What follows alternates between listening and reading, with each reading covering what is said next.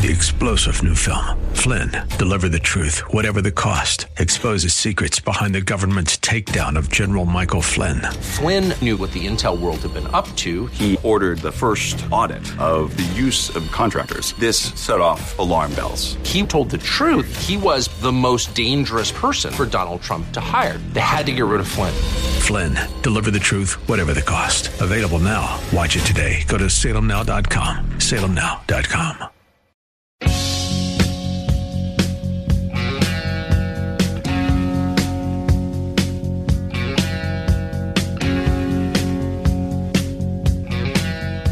Once again, our fearless leaders in Washington, D.C., while the country is in crisis, and I don't think you would be able to talk to anyone on either side of the political aisle who doesn't agree that COVID, the lockdowns, our schools keep remaining shut down, people losing their jobs, our energy sector being undermined by Biden policies, open borders, transgender policies that threaten girls' sports, among other things. So what are our people in Washington, D.C. doing this week? They are fixating once again, now almost 6 weeks later, on the events of January 6th. Not only is that the biggest subject of the Merrick Garland confirmation hearings, as we've already discussed, but also their joint committee hearings today, tomorrow, and Thursday on what happened January 6th. Now, of course, all of this serves so many political purposes, but the biggest one is to try to continue to take down Donald Trump and his supporters, also to cover up and criminalize any concerns about legitimate election fraud.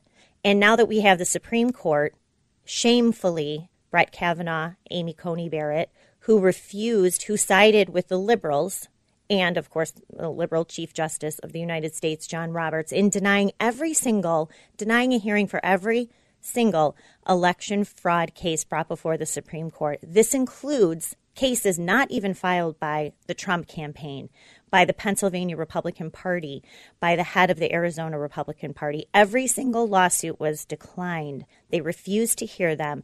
You're so welcome, Brett Kavanaugh, that we all fought for you, so you can worry about what people in Washington, D.C. and your friends and family members and colleagues are all going to say about you if, God forbid, you gave a hearing to the egregious lawlessness that took place in Pennsylvania's 2020 presidential election. So we have no help from the Supreme Court. We have no help from the U.S. Department of Justice, even state legislatures who are continuing to press forward with hearings and laws to shore up this really lawless election that we had in 2020 are being demonized and compared to the people who rioted and handful of people who, yes, caused quite a bit of trouble on January 6th. So instead of our lawmakers confronting the real crises in the country, they are continuing to fuel the idea that this was an armed insurrection, which we'll talk about in a moment, which it wasn't, and all the things that happened that day at the hands of murderous, crazed QAnon Trump loyalists at the Capitol for a few hours on January 6th. So that is taking place today on Capitol Hill. They had the former House Sergeant at Arms testifying, the former Senate Sergeant at Arms. Of course, all these people resigned after this happened because they were refused help by Democratic and Republican lawmakers that day. So that hearing took place today, will continue Wednesday and Thursday. But look, this whole narrative about January 6th, and the timing is actually a little bit ideal. As we know, Nancy Pelosi wants a 9/11 style commission. I'm all for that.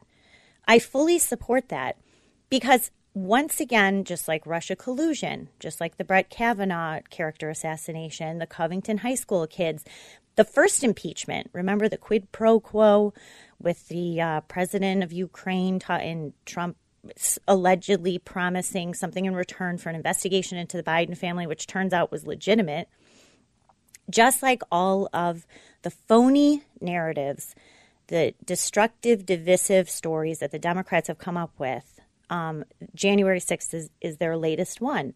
But the story's falling apart, and a central part of this story is the alleged murder of Officer Brian Sicknick, who was 24 years old, we were told by the New York Times on January 8th that Sicknick had been murdered by Trump loyalists, that's the term that they used, that he was beaten with a fire extinguisher.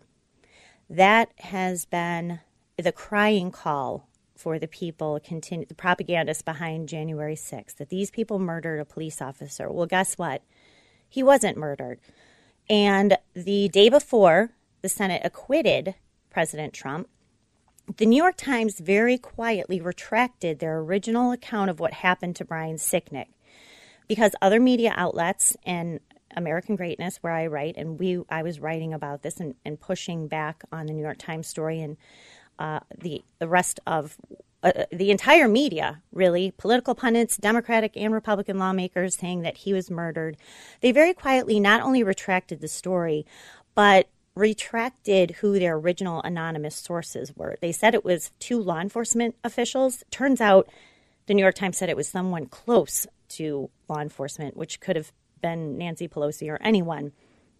We're getting more information now about Officer Sicknick, and what's so sick and twisted is how his untimely death has been exploited.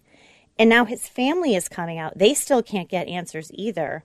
His mother says they still don't know, that she suspects that perhaps he died of a stroke, but cannot get any answers. The D.C. Medical Examiner's Office refuses to release any report.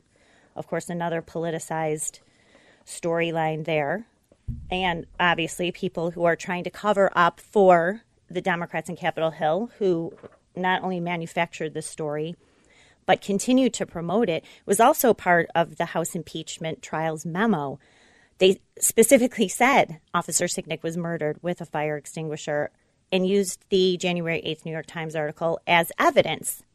Of course, it was retracted, as I just said. But now Officer Sicknick's family is trying to get answers and disputing the original account. And obviously his mother is heartbroken and heartsick. He was only 42 years old. He wasn't married. He didn't have children, but a longtime girlfriend. Officer Sicknick's remains were basically laid in state, the Capitol Rotunda, the week before the impeachment trial began. His remains were also then buried at Arlington. So it's strange now that we can't get an official autopsy report on what happened to him. And I'll tell you, of all the really demented storylines and fables and fabrications that the Democrats have come up with over the past 5 years about Donald Trump or anyone associated with Donald Trump, using FISA warrants, of course, to go after his campaign associates, using the Justice Department and the Mueller probe to criminalize his associates for nothing. Look at Roger Stone, what happened to him. Now they're trying to go after him again.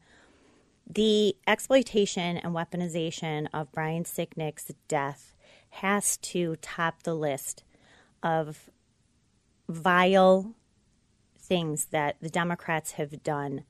And another way that they have tried to divide and undermine, really destroy the country with their partisanship.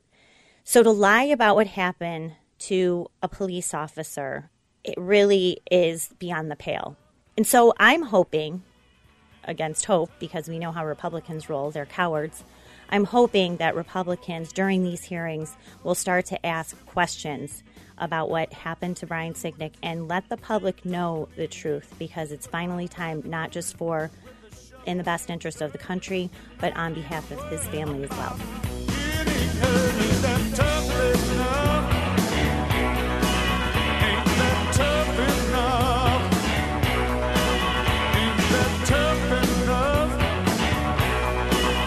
Exposing political fakers, fixers, and takers. He's Dan Proft, and this is The Dan Proft Show.